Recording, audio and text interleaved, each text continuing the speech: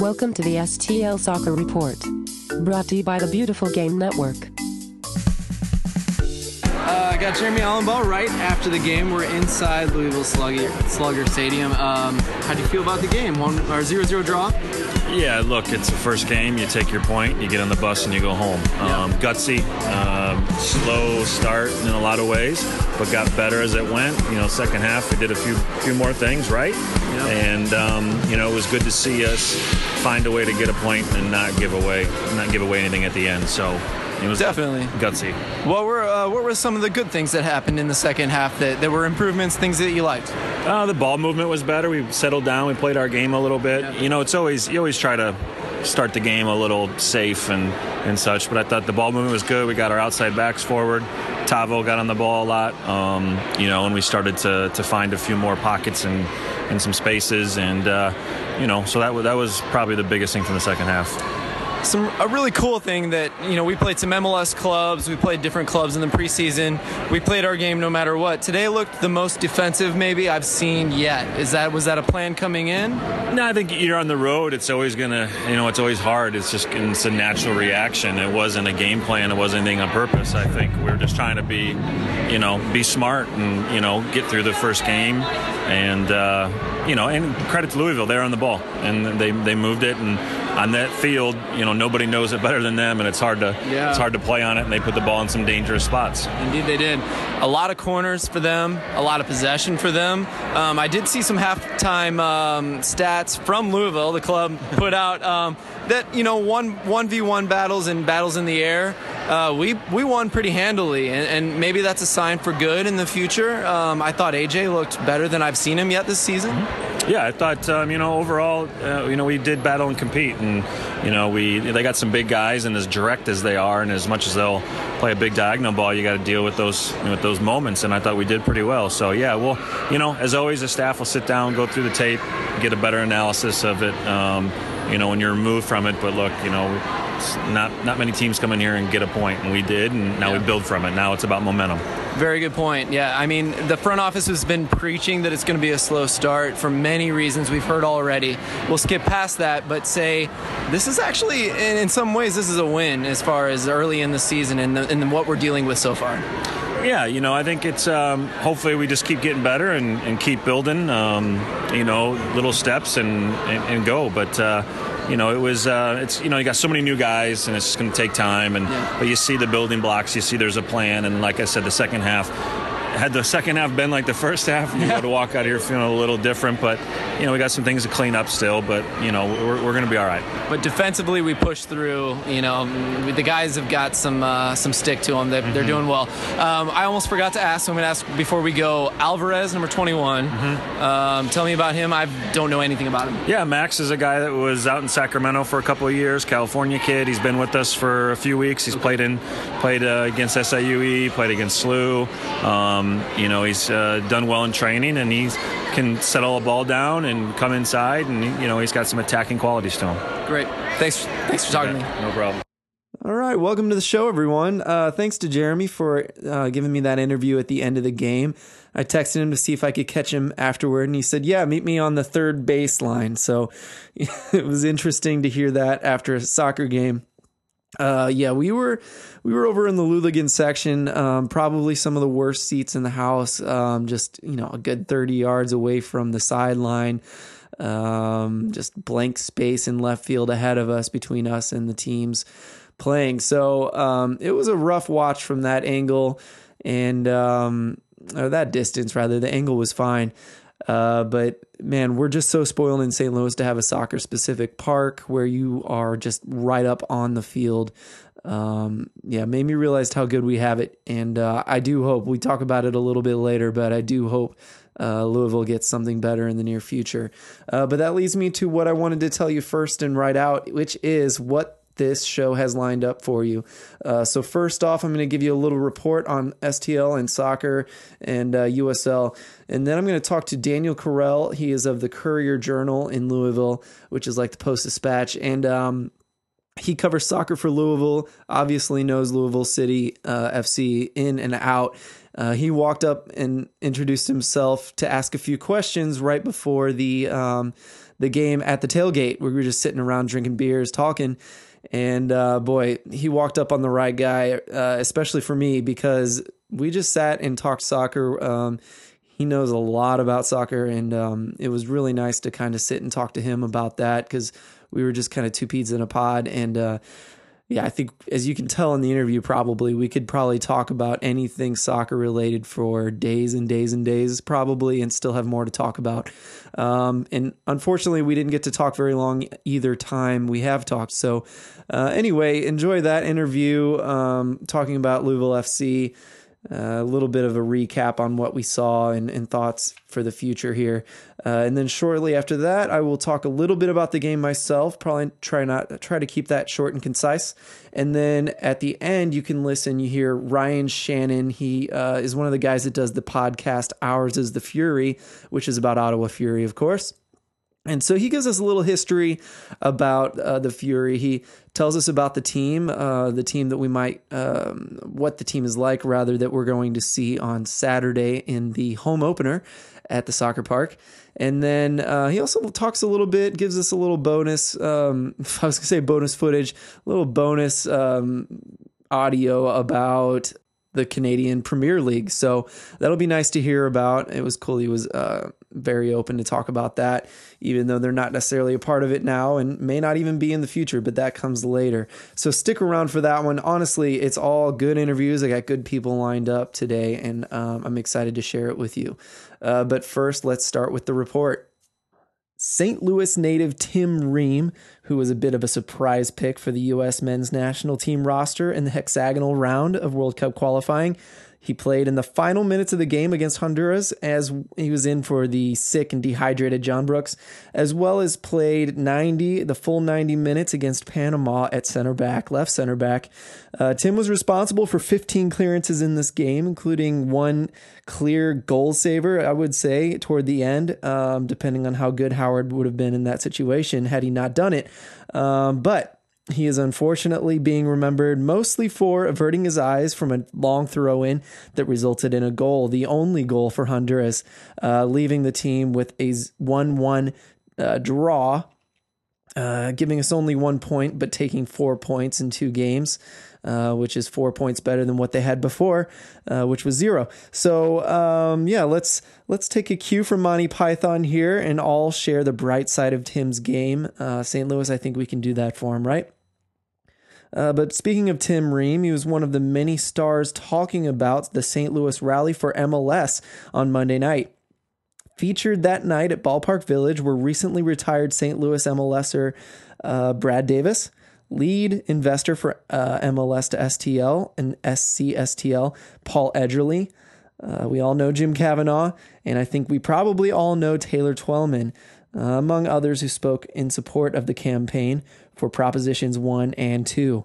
There were about 500 people in attendance. Unfortunately, not too many city residents were there, a few at least, to see the event. But from my view, it made a huge splash in social media. And therefore, probably since it was in social media making such a splash, is also big in the soccer community because they're very well intertwined, as you all probably know. Don Garber's all but said yes when asked if St. Louis would indeed get the franchise if the vote passed. I'll not say more on this matter, but I will say that I'll be interviewing Alderman Scott Ogilvie tomorrow afternoon around 3 to talk about his pivotal role in the shaping of the proposition that was put out. This is the proposition that we will be voting on, which is Proposition 1 and 2. And as well, I'll be talking to him about his tweet the other day, which said, quote, "Considering what to do with this MLS vote, what are the odds they would name the team the Ogilvies? Golglevies, as in Goalg, which is his name.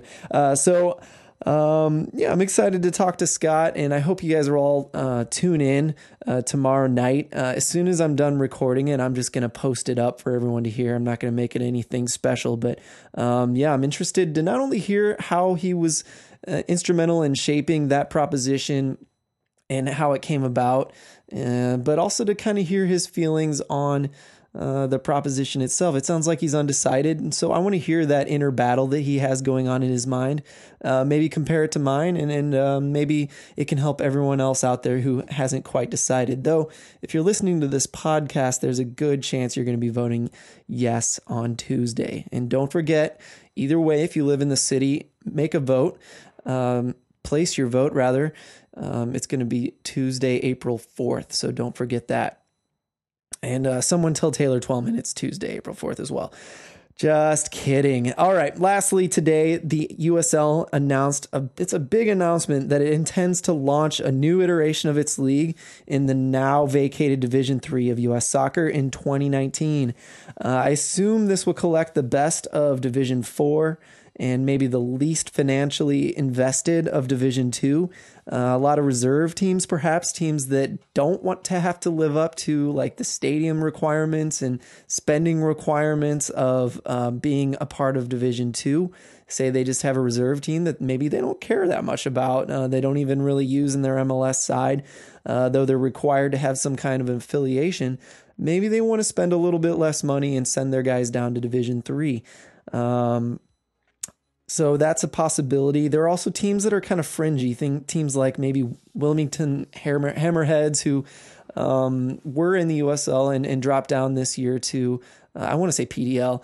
And, teams like Chattanooga or Kitsap Pumas, really successful PDL and MPSL teams might be pushing on up since a lot of them pay their players anyway. And then maybe a team like, I don't know, can I shit talk and say something like Harrisburg, a team that can have maybe a bad pitch and a borderline bad team. I shouldn't say much more than that, but we'll see who goes up and who goes down. And I think pro-rel arguers are going to have a field day with this one. You won't hear that here from me, but it will be interesting to hear that discussion. That's it for news, but now stay tuned for my interview with Daniel Karell. He writes for the Courier Journal in Louisville, Kentucky. He writes all about soccer and knows the Louisville City FC team backwards and forwards, as well as a lot of other soccer facts that I didn't even know certain things about Preki that he knew. So the guy has a lot of knowledge. I'm excited to hear what he has to say on his team and maybe even mine.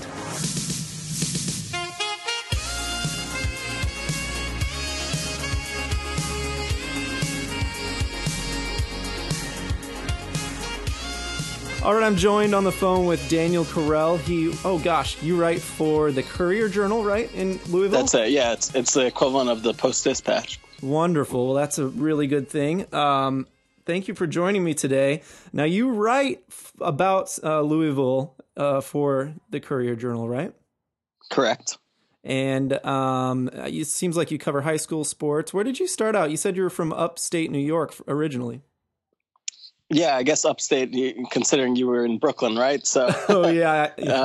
But yeah, still downstate. If you look at on the map, I grew up in the New York City suburbs, just north of New York City, and I kind of wanted to be a professional athlete my whole life. And by the time I got to my senior year of high school, and it was starting to dawn on me that was not going to happen.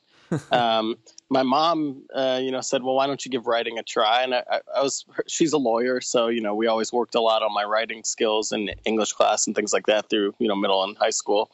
And I did really well in the writing portion of the SAT. And I was really bad at math at the time. And I was, to the point where it was like, my mom and parents, both of them were like, oh, you should do, sports administration or something. But, I knew you needed like a business degree to get that. And I wasn't going to be very good. But anyway, so I got my start in writing, more newsy articles. Like senior year, there was like a twice or three times published during the semester, a little 2 or 3 page newspaper.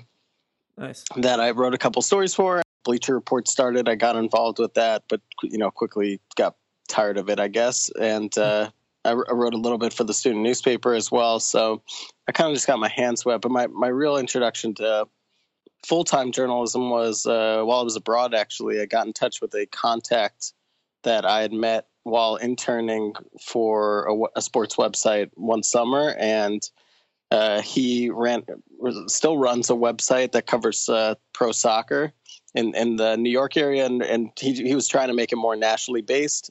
And he had a couple openings. A couple of his guys, moved on to bigger and better. One of them is covers the Galaxy right now in MLS. The other one works for Sports Illustrated. So he was looking for some new fresh blood, and he remembered me and reached out, and that was how I got my start covering the Red Bulls in New York, covering the New York Cosmos once I came back to the States. And that turned into a job, a news job, mostly near Cincinnati. And then after almost 2 years there, I moved down to Louisville and been here ever since, February 2016. Man, that's actually a really cool journey, and I wish I could ask you about all those things, and we could talk further. So, we're going to have to meet up next time I'm in Louisville because, first of all, I had a really good time. I forget what store it was or what restaurant it was, but there was free barbecue there with free beer. The Lulican bus one of them didn't make it, and the other two had to go straight to the stadium. So we got all the food that was meant a little bit for them, I think. But, so many people came and said hi, and you were one of them. And it was just such great luck that you said hi because we do what we do, and now we can talk. So, I really want to hear your story in the future, but maybe let's talk about the game. It was probably disappointing for both of us a little bit, but I would say mine was just disappointing because I didn't like the way we played. Yours, you guys deserved a win on that game, didn't you? Yeah, well, I wouldn't say my guy since I'm not on the team, and I'm supposed to be impartial, but I know what you mean. There's no journalistic integrity on this side. I'm just a super fan. That's all good, man. That's how it works for you. But yeah, it's. I think the team was definitely a bit disappointed, but I think for the most part, we talked to a couple of players, the media after the game, and Paolo Del Piccolo was one. He's a little bit of a veteran at this point now. He's been a pro since, I want to say 2012 or 2011. So he's been around the block a little bit, and he was saying, we have to be better. And, we definitely, they had so many, he made mention to the fact that they had so many corner kicks. I think it was 16, and they had a ton of other just crosses from the left and from the right. And, Pleva and Cochran did a really good job just constantly heading those out or eventually the team, clearing them away. And so, they were definitely disappointed that they didn't make more of those chances. And it was kind of just floated balls into the box, there were a couple of chances that the attacker just couldn't get his leg to or head to. But at the same time, I think that the players at least understood that, it's the first game of the season, and there's only so much you can, expect for, and getting a clean sheet was almost more important. And I think also that the coach, James O'Connor, he was very happy about that because earlier in the preseason, they had a similar game where they just completely dominated the other team in terms of possession and in terms of chances.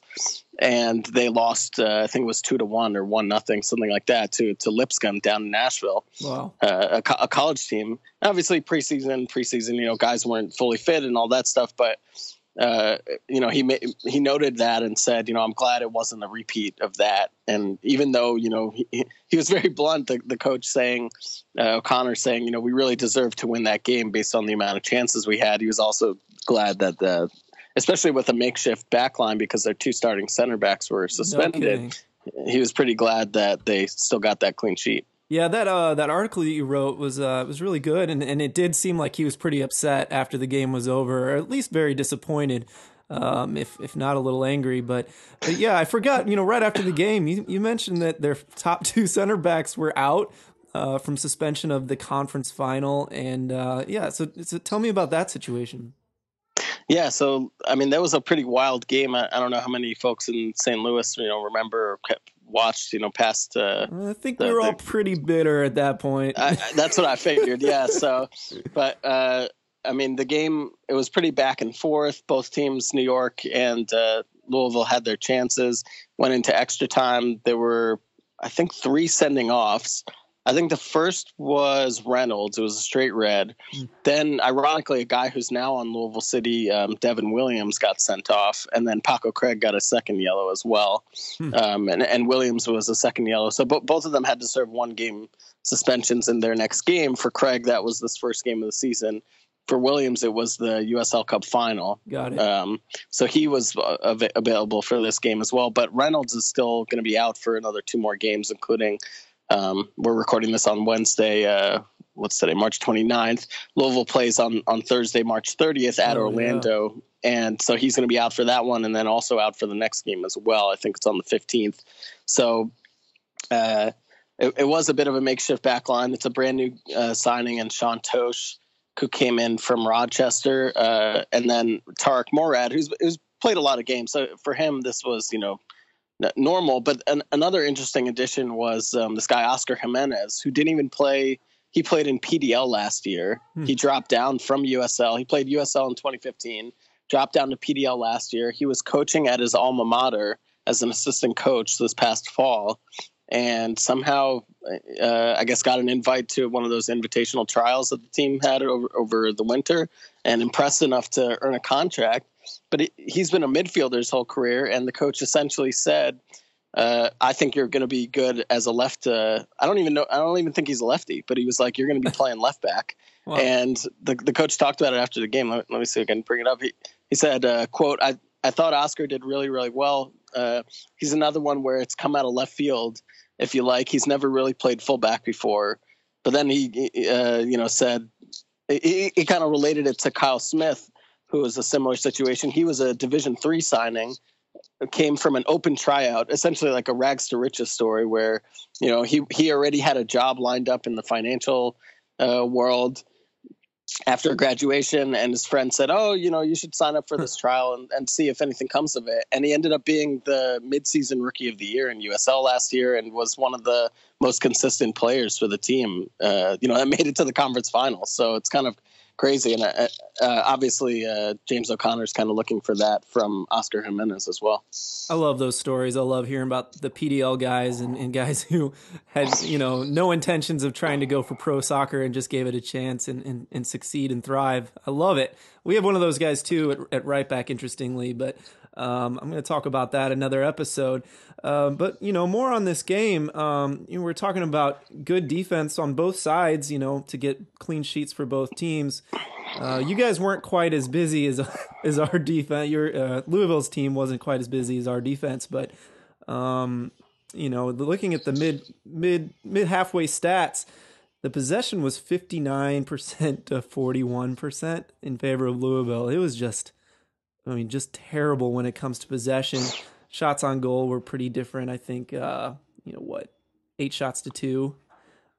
So at halftime, it was looking pretty bad for St. Louis. But then again, I think our, one-on-one battles were a little bit more on our side, and the in-air battles were on our side there. So, it was interesting to see those halftime stats. It's really nice to have those halftime stats this year. Is that something you were happy to look at? Yeah, it kind of took me back to my MLS days, actually, because or days covering MLS, because I had grown accustomed to the Opta stats and having all this stuff live and up to the second, heat maps, and getting the chalkboard feature, if you haven't checked that out, and seeing where players' first touches are. Chalkboard's great. I mean, it has the precise location of like passes, of shots, of tackles won, tackles lost, crosses successful, crosses lost. So, I mean, you can basically look at almost any like aspect of the game and look it for the whole team or for an individual player. You can do first half, second half, combined.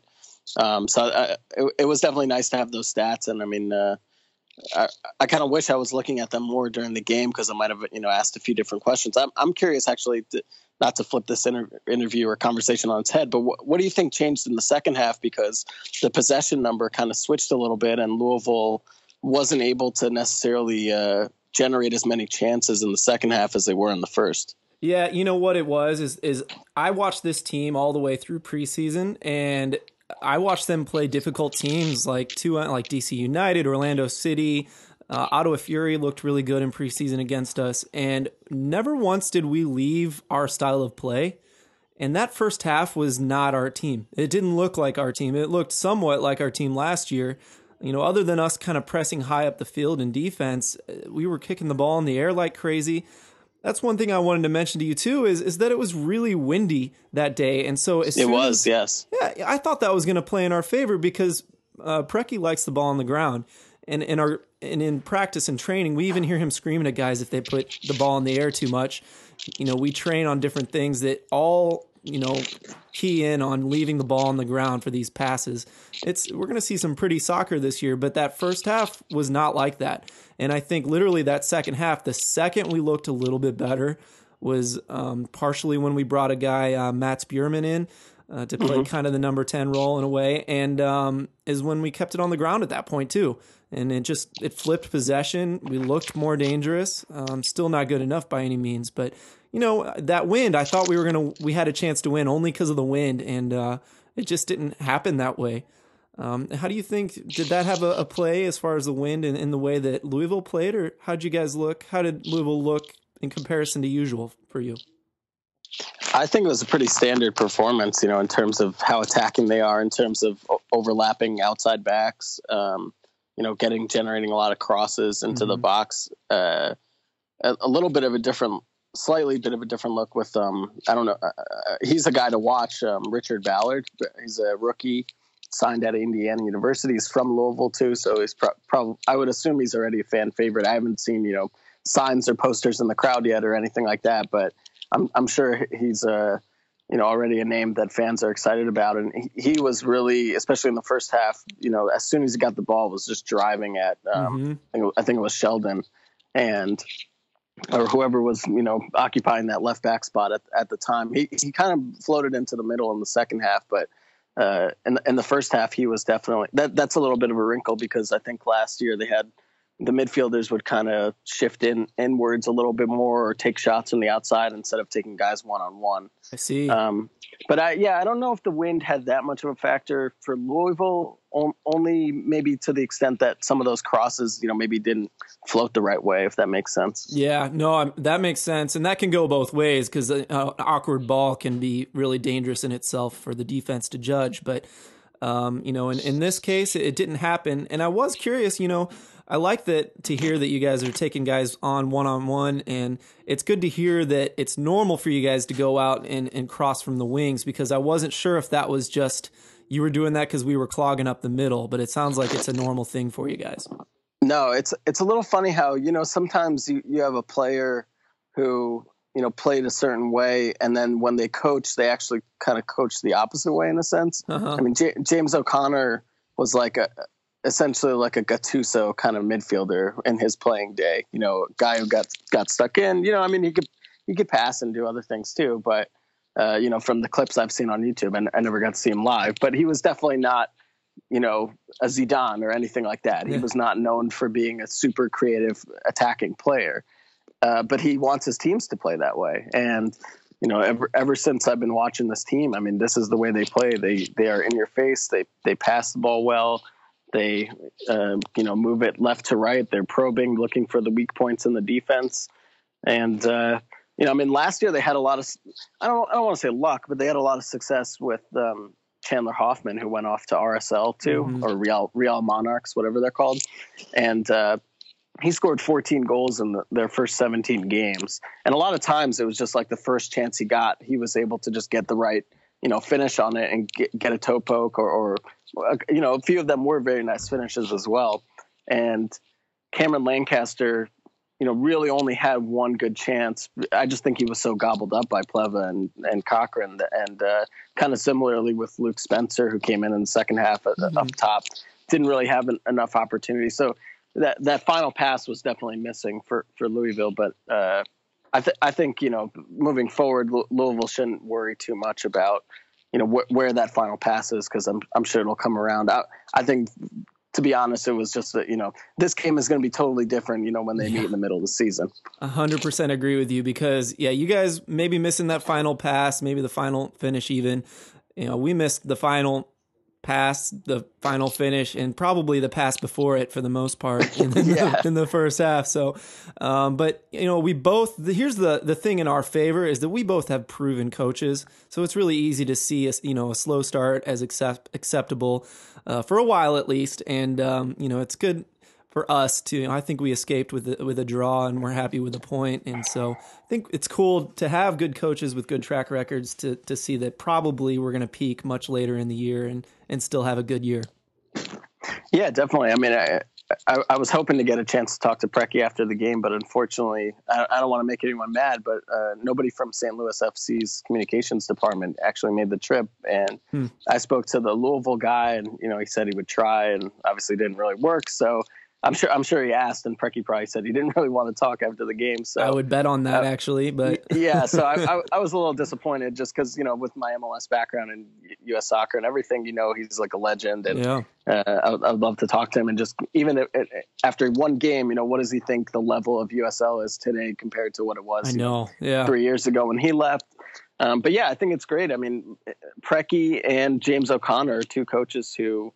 Obviously, Preki's a little older, but O'Connor just finished his career in 2013, I think. He's probably 37, 38, something like that. So he's younger, but still, these are two guys who, in theory, can still, be a head coach in Major League Soccer someday.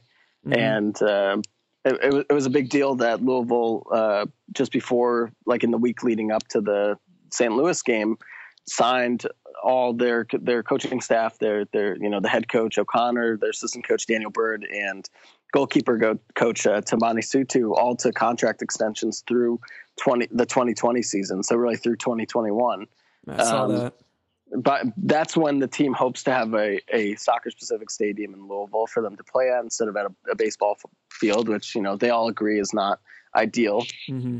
And but it's also a big deal because I don't know anything for certain, but I would not be surprised if, say, Adrian Heath, who used to coach O'Connor, had asked O'Connor, "Do you have any interest in being an assistant coach with me at Minnesota this past year?" Sure. I'm just guessing, conjecture, all that, but I'm sure that people are watching to see who the good teams in USL are, and not only pick the players from there, up to MLS or abroad, but also coaches. Yeah, and USL, it's not only going to be improving players in the United States, even though they're from all different countries, it's going to improve players in the U.S., but it's improving our coaches too. Look at, I guess, it was announced last night that Mike Petke from Real Monarchs is moving up to RSL. Monarchs look really good this year, and that's probably no small fault of his. So, I think we're going to be seeing a lot more of this coming up. And I'm really curious, too, to see, it's interesting to have you guys have guys nailed down through 2020 and 2021. I have no idea how long Preki's going to be here. This MLS vote on Tuesday, maybe that has an effect on it. That's what I'm really curious about. But maybe not even that. Maybe this is just a one or 2 year stop for him so he can move on because, man, he could go pretty high as far as his caliber and rumors have been in the past. Absolutely. I'm curious, though. I mean, USL right now seems like a pretty good model in that, you can, if you do have your own stadium and your own place to play and sponsorships and stuff, you don't have to pay the players and coaches that much, compared to an NBA, NFL, anything like that. But you can still get TV deals. You can still get good sponsorship. I'm just curious if the MLS deal doesn't work and St. Louis is in USL for the foreseeable future. I mean, do you see the ownership group staying there, or do you think that it is still it's a loss for them and they get out? No, we are not. We're not San Antonio. Seems like Phoenix has even kind of doubled down on MLS too.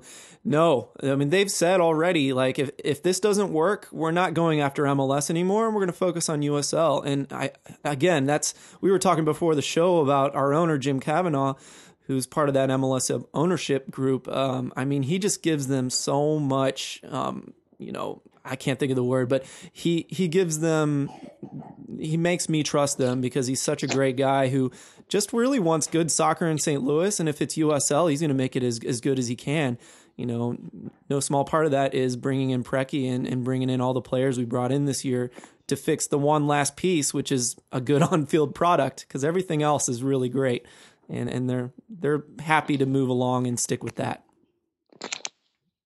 Well, it's good to hear. Yeah, I mean, it's definitely interesting. Right now, a lot of it really hinges on, for Louisville, really hinges on whether the team can get a soccer-specific stadium.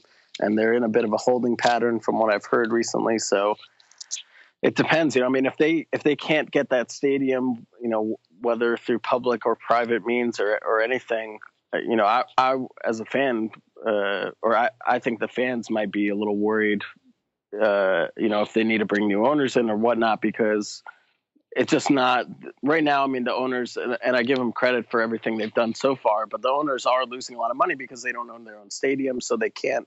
They have to pay, to use that stadium. They can't generate as much revenue. Yeah, no, it's awful. So it's a tough situation in Louisville, and I know the owners want their own stadium. Obviously, it's tough to spend public money on a stadium that's only used 16, 17 times per year out of 365 days. But it'll be interesting to see what happens down the line in the next 2 or 3 years, and if that happens, and also how Louisville's MLS eventual MLS bid goes, and if they actually are serious about potentially making that move. Yeah, without a doubt. So I guess, I don't know, I always assumed Louisville was happy with USL, and that if they could get a soccer specific stadium, they'd be around for years and years and years to come. Do you think it's possible, I guess, even with the current ownership, or do you think someone else needs to come in? I think the ownership group has said if they want to do MLS, they will have to bring in other people, because the current ownership group, they have some money, but I don't necessarily think they have $200 million worth of money just for the expansion fee alone, or plus whatever it would cost to actually build the stadium and infrastructure and things like that. So I would anticipate others coming in. There are some Fortune 500 companies. Humana, which is a big healthcare company, is based in Louisville, or maybe they're not based in Louisville, but they have big offices there. There's a lot of healthcare is very big in the city. There's a lot of big hospitals and hospital groups. So I could see there's definitely folks in town who could get involved and have the financial backing to do so. Yeah.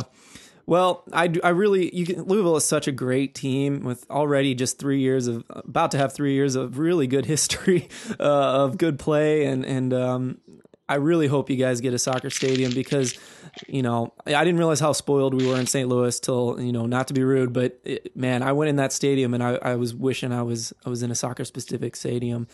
Makes it a little difficult to watch that game out in left field, honestly. It's true. No, I mean, out in the press box too. I don't know if you saw where the press box was, but we're essentially in the bottom right corner of the field. So anything that happens on the far side of the field is difficult to see. And it was funny. There's a new set of announcers for this year for radio for We're very good. Sorry, the TV ones were good too. But TV ones were good. Yeah, they're new as well. But they actually have a better view than the radio guys who were sitting next to me. Okay, and they were constantly reminding the listener. By the way, just to let you know, we're on the very far corner of the field, so we can't see. If we get something wrong, please don't be too upset. Yeah, that's funny.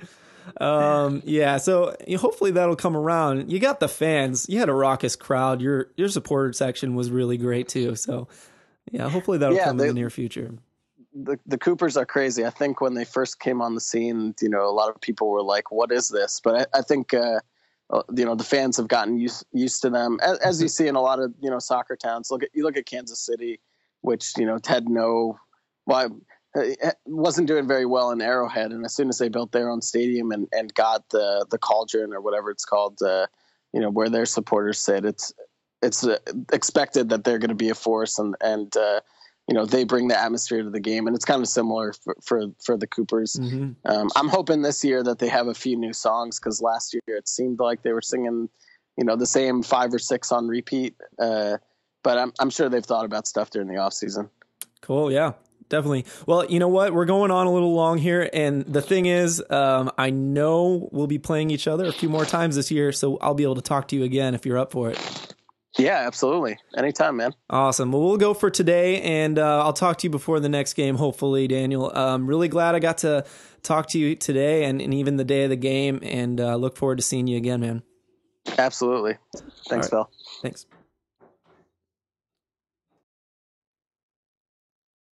All right, Daniel Karell from the Courier Journal in Louisville. Yeah, again, we could have gone on and on and on, and we did get sidetracked. We didn't talk about the game all that much, but we did get a few things in, and I want to kind of expand on the game now, if that's all right with everybody. I don't hear any protests, so I'm going to go on. Okay, let's start with the first half. Okay, let's get this out of the way, and then after we talk about it, we don't really have to mention it again, and I don't honestly think we will, because I'm going to go ahead and say I don't think that's going to keep happening. I think that's going to be just a one-time thing, and I'd like to talk about perhaps why. And so let's just start first with maybe what we saw wrong, and maybe give some ideas as to all the reasons that those things might have been happening. I mainly just have one, but let's start with what's bad. Balls in the air. Okay, like I said earlier, I thought we were going to have a leg up on this game, keeping the ball on the ground so much like Preki likes it.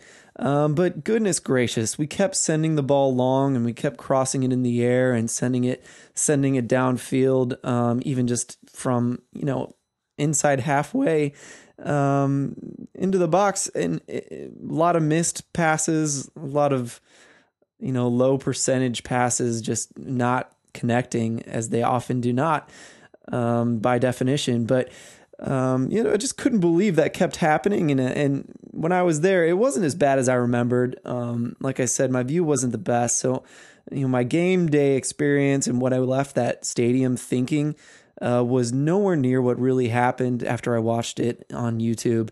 But still, when I left the stadium, I was thinking that first half, just so many long balls, so much, good defending. I was just thinking how I thought it was more like a Dale Shilley team. Now, it wasn't even close to being like a Dale Shilley team. You watch the game on YouTube. We're pressing like crazy. You don't see midfielders like Stoikov and Mirkovic doing things the way they do on many other teams than Preki teams. So, that's always a joy to watch, and that was still there on game day, and probably part of the reason that we were able to defend so well in the first half. Like I said, 1v1 balls, we were winning the percentage of 1v1 duels, and we were winning the balls in the air defended percentage as well. And so, defensively in the first half, we were really, really doing well. And those guys do like to go around the outside, but we were picking off every cross that went in, most of them rather. And we did get crazy lucky with some of those shots that did head toward goal. Many of them crosses, many of them shots outside the box, but still several were just really close. I mean, inches to feet, a couple feet from being in goal and being really difficult saves for David Legoric. But yeah, speaking of that, AJ, Plua, Goric, our fullbacks did really good work 1v1.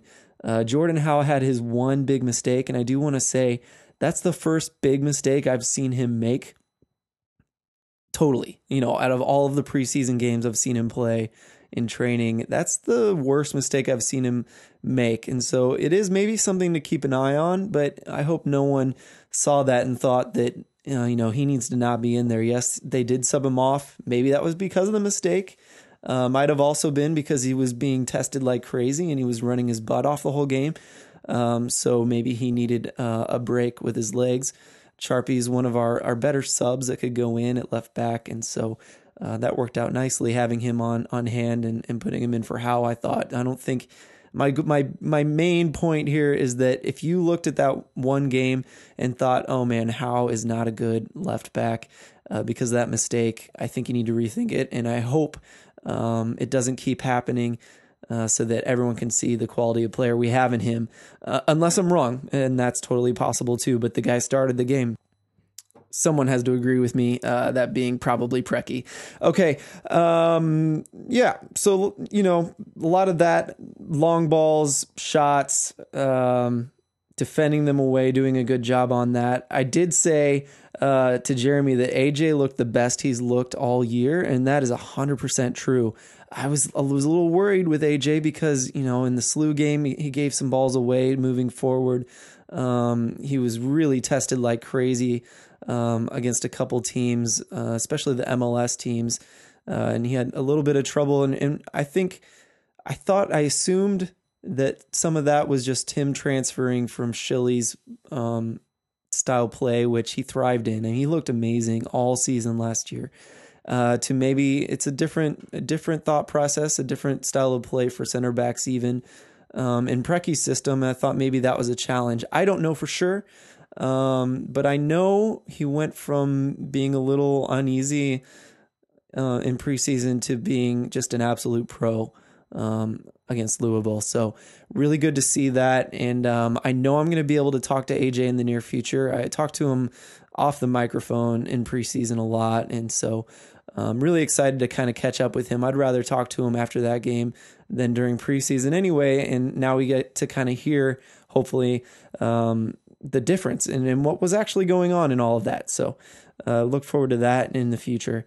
So yeah, I mean, first half looked really bad, and I wanted to maybe just suggest that a main reason for us not looking great in the first half, and even the whole game up to like the 60th minute or so, we'll get to that later too, but we had Valesky in there, okay? And Angulo's going to be our number one guy, a number one striker for a long time, if not the whole season. And then we had Valesky in there, who came onto our team maybe a week and a half ago. Could not have gotten all that much training in. Maybe he's been with the team a little longer than a week and a half ago, but he hasn't been around that long. Striker pairings need a long time to figure each other out. It takes a while for the entire team to figure out how a striker likes the ball and how to anticipate their runs, anticipate where they're going to be in a certain time. And he's only been with us for a little while. I was surprised to see him out there. I know Milan Petasevich missed the SLU game because of a quad injury, I believe. And he was out again for St. Louis. We expected him back for Louisville, rather, and it just didn't happen. And so that's the guy that I think everyone expected to see out there. The guy that's been with the team every preseason game except that SLU game. He's been, able to be played if he wasn't played, and he wasn't able to make it. That's all new team, all new players. At least the guy that's been around for 3 weeks, 4 weeks, 5 weeks, 6 weeks was the one you were going to anticipate playing, and the one you're most used to doesn't make it, and we throw in a guy that's only been there a little while. That's my biggest thing. I think that's the main problem with why we looked especially bad in the first half. Not just a little bad where, second half we still didn't score, but first half was just especially bad. We didn't look like us. Maybe he was part of the long balls being launched down because, just didn't know how to hit him otherwise. And so that's just like a super amateur idea on perhaps what part of that was. And I think someone who's tactically smart would have more ideas. If you do have any of those ideas, please send them my way, stlsoccerreport@gmail.com. Speaking of that, next week, I do think I'm going to make a listener line, like a Google listener line, where you can leave a message and give some kind of a hot take or a suggestion for the show, and I'll definitely play that on air. So look forward to that next week. If you're up for that sort of thing, you'll be able to dial a number, record it, delete it if you don't like it even, and re-record, and so I think it'll be perfect for that. And we'll talk more about that later. But let's move on to the second half shortly, just quickly. Right around the 50-minute mark, I mentioned Gorick doing a really good job in saving us. Man, in that 50th minute, I think he got 3 or 4 shots hit right at him, just like right in a row, and he saved every one of them. At that point, he went from being someone who I thought was going to be an honorable mention in the game to being obviously the player of the game. He saved the game at that point, and actually many times before and after that, he saved the game, kept our clean sheet. and really, really has already earned some of that salary I'm sure we gave him, and all that effort that Jeremy made to steal him away to our team rather than another one. And boy, at that moment, I was really happy that Davila did choose St. Louis because, again, he might be, certain percentage, who knows, above the normal 1/11th responsibility for that draw and for that 1 point. He gets a good deal more than his fair share there. And so I wanted to make sure we talked about that. I also noticed, some of the commentary that happened during the game. The Louisville commentary is hand and foot way better than what we've experienced in the past at Louisville. The baseball guys talking about golf in the middle of the game. So yeah, but the new guys mentioned that, Guzman, Stoikov, Mirkovic, that maybe they weren't able to combine well enough to piece together enough passes to get the ball out to the flanks for a cross, or even, to push up through the middle. And maybe that was another reason that we weren't able to penetrate on some offense and get the ball to one of our forwards, no matter how long they've been with us. I think that's been a problem all year long, and hearing the announcers say that make me a little more confident in being able to say that here, that, yeah, these guys, I don't think they had an especially bad day in this case, and they're not able to kind of anticipate each other quite yet. They don't know each other well enough. And I just don't think, I think that's part of where we're going to peak later in the season when we know each other inside and out.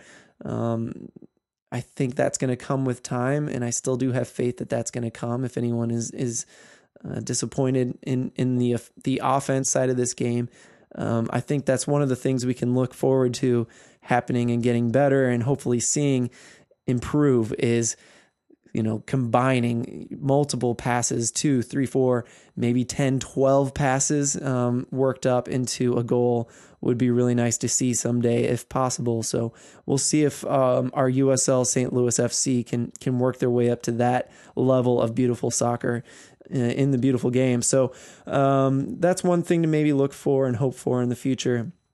But I noticed we rarely won a dangerous ball in the opponent's half. In the first half, that was definitely not happening. And in preseason, kind of the scrappy goals that we get have been coming from that upfield press as the other team is trying to move forward out of the backfield, out of the back. And we've won balls, in their final third, and we've won balls at the half line, and we've taken them in for goals. And that's something that didn't happen really in the Louisville game. Didn't have too many good chances in that way. And so that's another reason that we didn't, get a goal. We didn't quite get the ability to steal a goal off of all the hard work we put into pressing.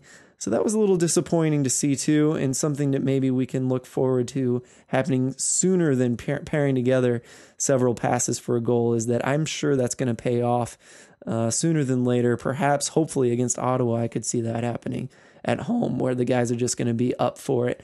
But, right around the 60-minute mark, I believe, maybe 65th minute, Mats Bjurman came in for Valesky, and maybe that was another sign that the pairing wasn't working, or that Valesky wasn't quite in tune with the rest of the team, because right around that point, I honestly think, I think the guys are used to Bjurman, and he does a really good job, honestly, of becoming available for balls being sent from a little further back on the field, because he comes back quite a long ways. He'll pass the half line often in order to go back to get a ball. And then Angulo's up top still running around. He gets more space. And I honestly think Angulo looks, at least early on, a little bit better when he's free to roam, side to sideline to sideline, with a lot more space being left up there without a defender, without a second player, containing him on one side of the field.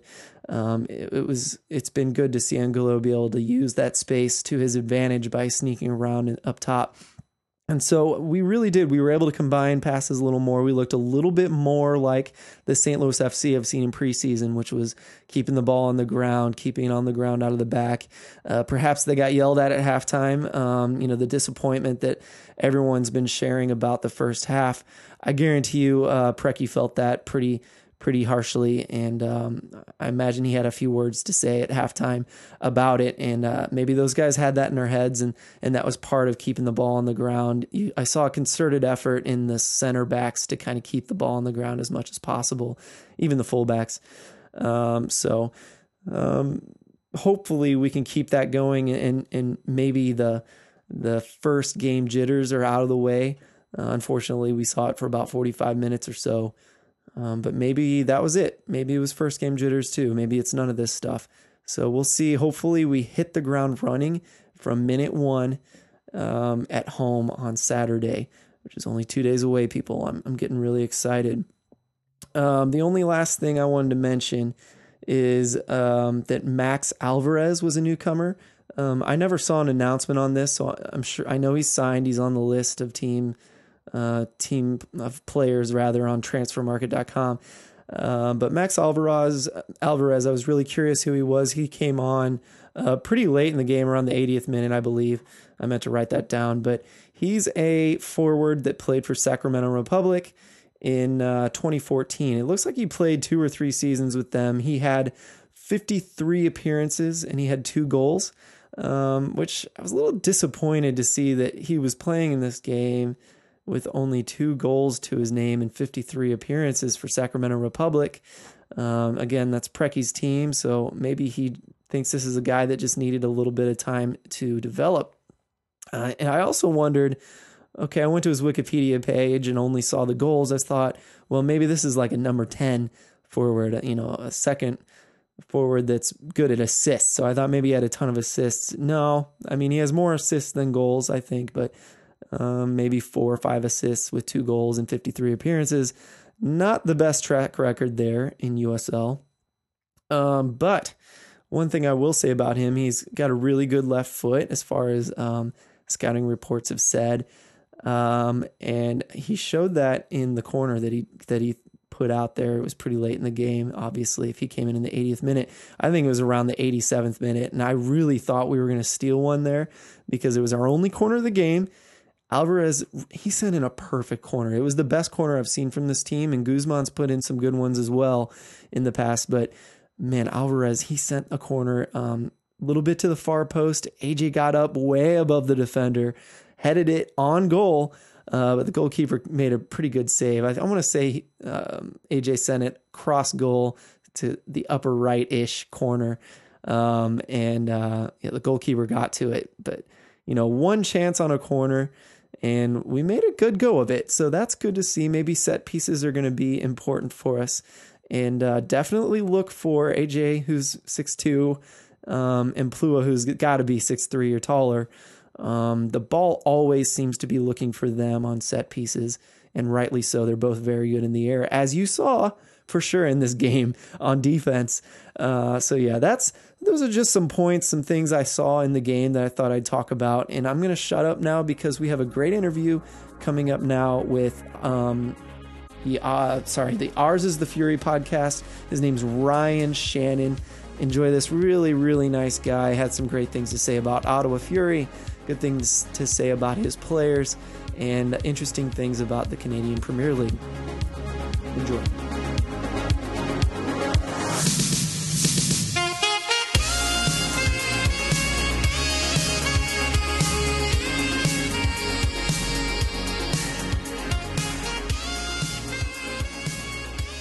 All right, I'm joined by Ryan Shannon. He is from it's called the Ours is the Fury podcast, one of my favorite named podcasts actually out there for USL.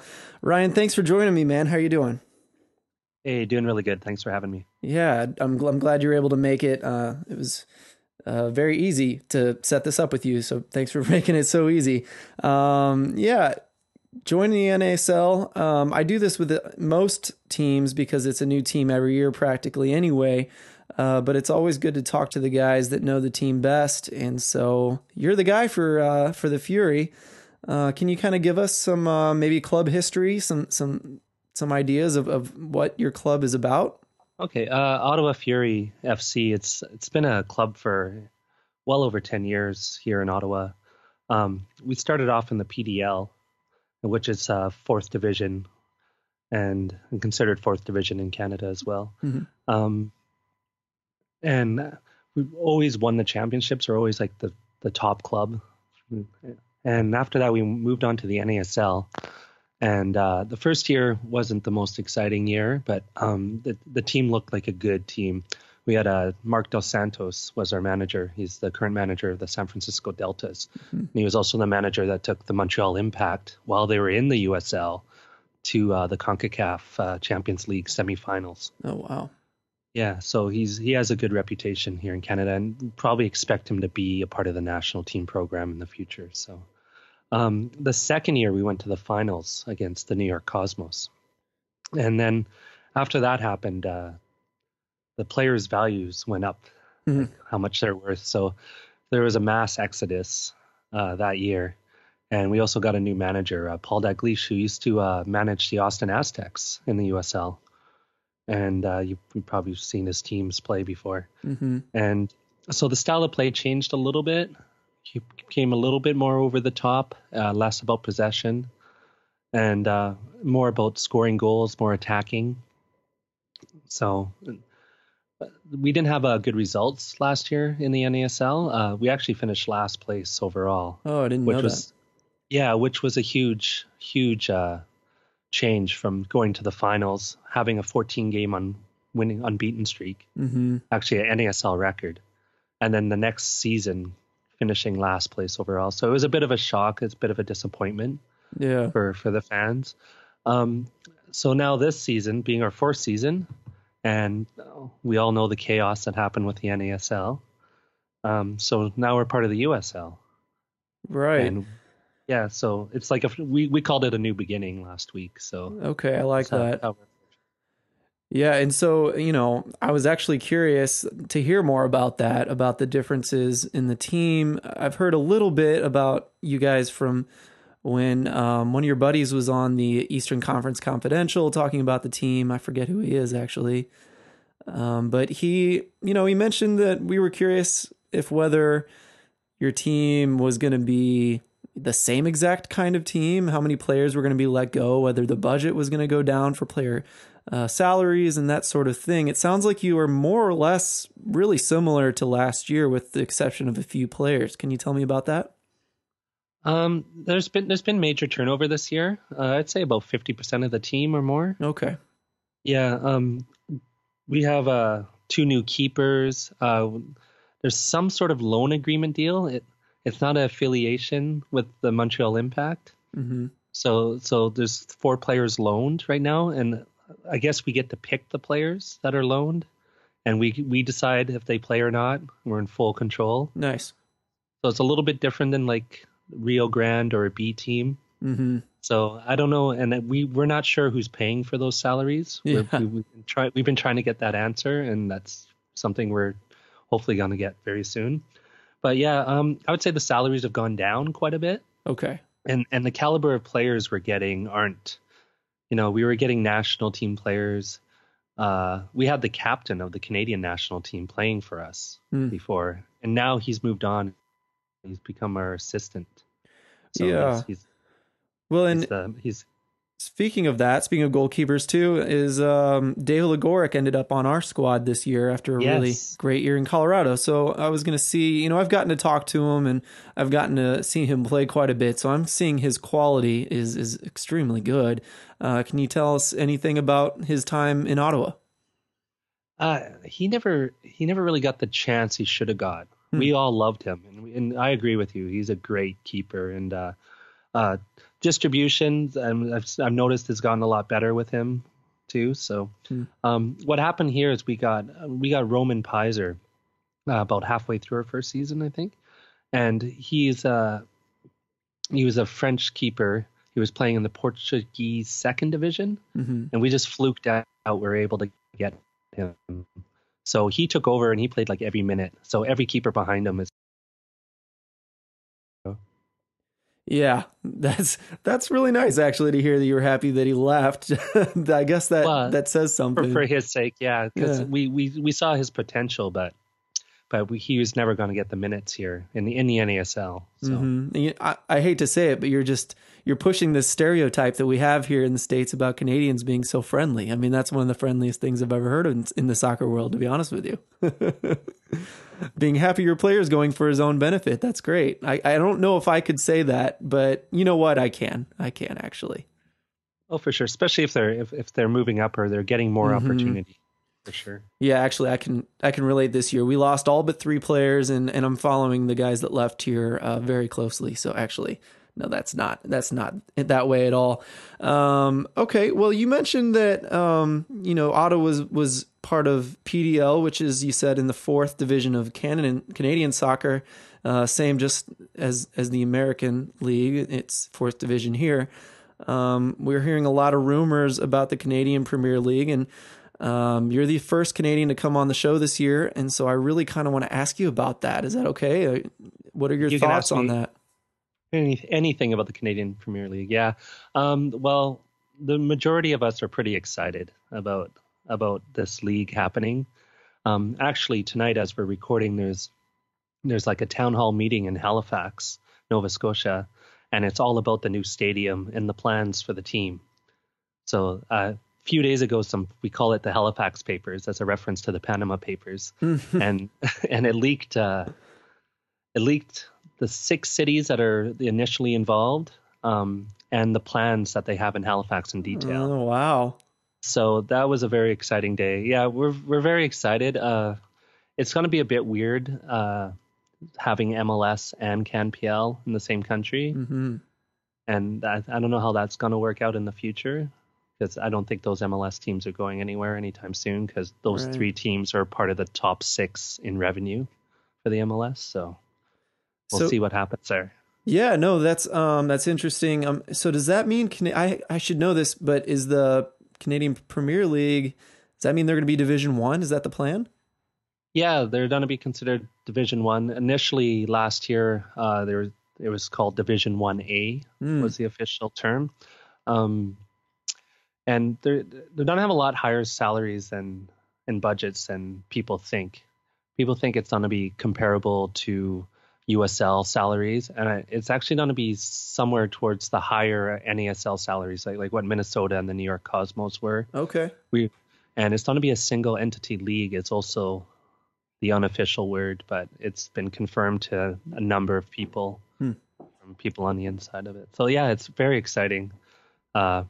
It's about time. We had our own league back in the 80s, and that's actually how I personally got into soccer, seeing that league on TV. So okay, that's interesting. So I guess they folded like many of their, American cousin leagues that have folded over the years, huh? Yeah, it was actually born when the NASL originally folded, I believe in 84, 85, and that's when the Canadian Soccer League was born the first time.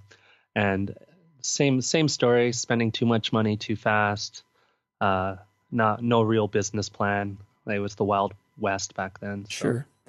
Yeah. So, I mean, what are your thoughts about your team, Ottawa Fury? The rumor is that you'll probably head that way in the near future. Is that something that you would enjoy? I think it's a bit of I personally would. That's what I would support. But there seems to be a split a little bit. But that split was when we were in the NASL. So we're yet to see. People are on the fence right now until we have some home games, which we don't have until April 22nd. I think we'll have more of a clear idea what most people think. But the other interesting thing is there's a rumor that the Ottawa Fury aren't the club going to the Canadian Premier League. That there's another club that would be representing Ottawa in that league. So we might have a Oklahoma City situation here. Yeah, interesting. Man, I would hate to see that. Like, I can see, it's actually surprising to hear that because, I already heard that people are up in arms about Toronto having a Canadian Premier League. And to me, a place like Toronto could easily support, a Canadian Premier League team and an MLS team. But I don't know. Is Ottawa the kind of town that could support that? No, I don't know if two professional clubs financially. No. Right. Yeah, like we do have two Division 3 teams right now, and a USL team. Mm-hmm. So Canadian Division 2 or Canadian Division 3, I should say. Oh, okay. So I didn't know that. yeah, so we like most cities do have multiple teams, Mm-hmm. like in Europe, but they're not financially, like they're not making money. It's the same as most like NPSL teams and things like that. Yeah, makes sense. That's all really good stuff. Well, let's talk about this season. You guys haven't played an official game in the regular season yet, which drove me crazy because I hope to kind of get a preview of you guys. But I did get a preview in preseason when we faced you guys in Florida. Were you able to watch that feed? Yeah, I was able to watch a couple games in the preseason. That was a great little showcase there. It was. We didn't have most of our team wasn't fully there, but it looked similar to last year. Mm-hmm. We were missing some players, of course, but yeah, overall it looked like preseason soccer, really, to be honest. Well, same for us for sure. I think that was our first game playing you guys, so it was pretty rough, but a change for us was very noticeable since we have a new coach and pretty much a new team. You said you guys looked pretty similar to last year, but is there anything that we can take away from preseason as far as maybe what are those similarities? What type of soccer do you guys play typically? Yeah, there's been a lot of a talk about like changing the formation, and it already has changed apparently. So I don't know if we'll see like a 4-3-2-1 because we have the big guys up front now, the Tucker Hume and Cito's up there. So I think we're going to be having more of the target man style of soccer, and you're going to see more balls coming in from the sides. Mm-hmm. It'll definitely be a physical team.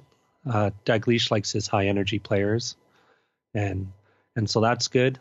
What I don't think you're going to see is a lot of technical ability. Like I think there was an interview here on our local sports radio, and Dalglish was actually talking about Preki and how well he knows Preki and how well he knows Preki's style to clog up the middle, and he has a plan to deal with Preki. So we're kind of excited to see what that plan is on Saturday. Yeah, well, you guys won that preseason game. I want to say 2-1. In fact, I'm pretty sure of it. But you mentioned big boys up top. You guys have big boys up top. I definitely noticed that in the preseason. And I definitely noticed how big your center backs are. Your team is giant, to be honest with you. And our team is not. Which is a big change from the past when we had the more possession style the first 2 years in the NASL. They're definitely a control team and definitely outrun them a fitness based team. We do still have those speedy guys, and we do have like players like Karell Howarth, who's been with us since the PDL days. He's our last original player, and they can be deadly, but he's injured, so you won't be seeing him Saturday. And also one of our best midfielders, I call him Robbie Williams, but Ryan Williams. He's a free kick specialist, and the guy can score from anywhere. He's deadly, and lucky for you guys, he won't be playing this weekend. But there is somebody you should watch out for, and we're actually very excited to see him play. So he's this new guy. His last name's Shannon. He actually got the USL Goal of the Year last year for FC Montreal. Oh, yep, I saw that signing, but I didn't read up on it. So tell me more. Yeah, so his name is Jimmy Shamar Shannon, and he's been with the Impact program for a while. He only got a few games in, I think 4 or 5 last year, but he was an Impact player in every, no pun intended there, but he was an Impact player in every game he played. So he's one of the ones I'm more excited about. And another player we're excited about who played last year but was injured quite a bit was Bruna. And he's a Spanish player who's been playing in England most of his career. And we're very lucky to get him because his wife is actually from the city. And I think that's one of the main reasons we're able to snag him here. But he's by far one of the more talented players that we had last year, and probably the most talented that we have this year. Now, where do these two play, Shannon and Bruna? So Shannon was with the Impact Academy. He's actually he played on the Canadian I believe it's U17 team, but later He was a trade coat, and and now he's on the Haitian Ugh. U20. Yeah, it breaks our heart. Yeah, that hurts. So it hurts a lot. Bruna, I can't remember his club teams. He was in the 3rd division in England, and he was when he was really young, like 18, 19. He's supposed to be like the next superstar. It's kind of like a Freddie Adu kind of situation, and it never really panned out. But there was a lot of hype, and you can see that when you see him play. Just like when you see Freddie Adu play, you see that potential. But it's so frustrating that the full package isn't there. Yeah. So it's the same thing with Bruna. But Bruna, I think I would say he's probably one of the most under the radar guys. Like the USL should be promoting this guy. Huge. So cool. Well, it'll be fun to watch those guys. I appreciate you giving us a couple players to watch out for in the game coming up. Yeah, I think that's really about all I wanted to bring up. Is there anything else you wanted to talk about before we go? Just wondering, I'm hearing all the exciting news about you guys and your MLS bid. So I just wanted to say we're happy for you guys, and it's always great to see like a soccer loving city get what they deserve. So I hope that works out for you guys. Definitely. I appreciate that. I tell you what, the hype is as high as I've seen it. It hit right at the right time, really peaked at the right time. So we'll see what happens. We got to vote on Tuesday. It could go either way.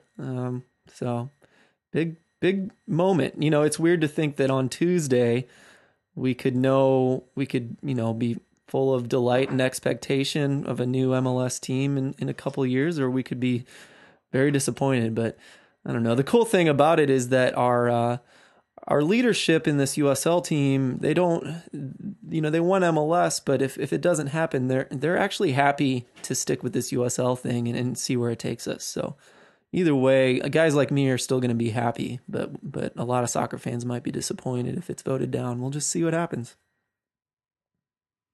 Sounds good. Yeah, I appreciate you saying that, though. And of course, I can't not talk about it, so sorry about that. But, why don't you plug everything you do?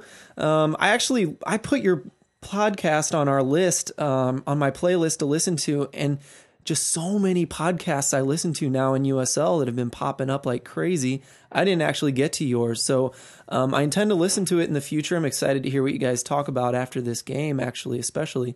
So plug your podcast and all the things that you do, so we can maybe check it out after the game. For sure, yeah. We're trying not to be so inside baseball on our podcast, because it's very, very like you almost have to be from the city to get it. But we're learning the league right now, so. Sure. Yeah, we had to learn a whole new league with like 31 teams. So yeah. I've heard that already. Actually, with the what is it? Unused subs just joined in the network I'm a part of, and it's the same from them. It was interesting to hear them say, "We don't know what we're up against this year. We have no idea." They had nothing to kind of bring to the table on that. So, man, you guys are in a hard place. It's going to take a few games to kind of get a feel for the league, I think. Yeah, I've been watching like game every night almost. I was watching Louisville here tonight again I've actually seen Louisville more than I've seen my own team this year. So yeah. So the show is called Ours is the Fury. It's on iTunes and Stitcher and Google Play. You can find it all those places. It is a reference to Game of Thrones. Yeah, but you can find us on Twitter. It's OIT Fury. And we're also part of the Sports Podcasting Network, which does podcasts about all the Canadian teams and soccer, everything, Formula One, everything. No hockey podcasts, believe it or not. You're kidding. Look at that. Nope, not one. Well, so yeah. Shattering the stereotypes tonight, actually. So that's great. And actually, I listen to a lot of the SPN shows about soccer. So that's really great. I may have actually listened to yours without even knowing it a year or two ago. So yeah, quite possible. Yeah. Cool. Well, Ryan, it was a pleasure talking to you tonight, man. Thanks again for joining me. Okay, thanks, Phil, and good luck, but not tomorrow. Yeah, exactly. Right back at you, buddy. We'll talk to you later. Okay, good night. Bye. Thank you for listening to the STL Soccer Report, brought to you by the Beautiful Game Network. You can find us online on Twitter, Facebook, bgn.fm, and stlsoccerreport.com. If you have any questions you'd like read on air, please send them to stlsoccerreport@gmail.com. Thank you for geeking with me.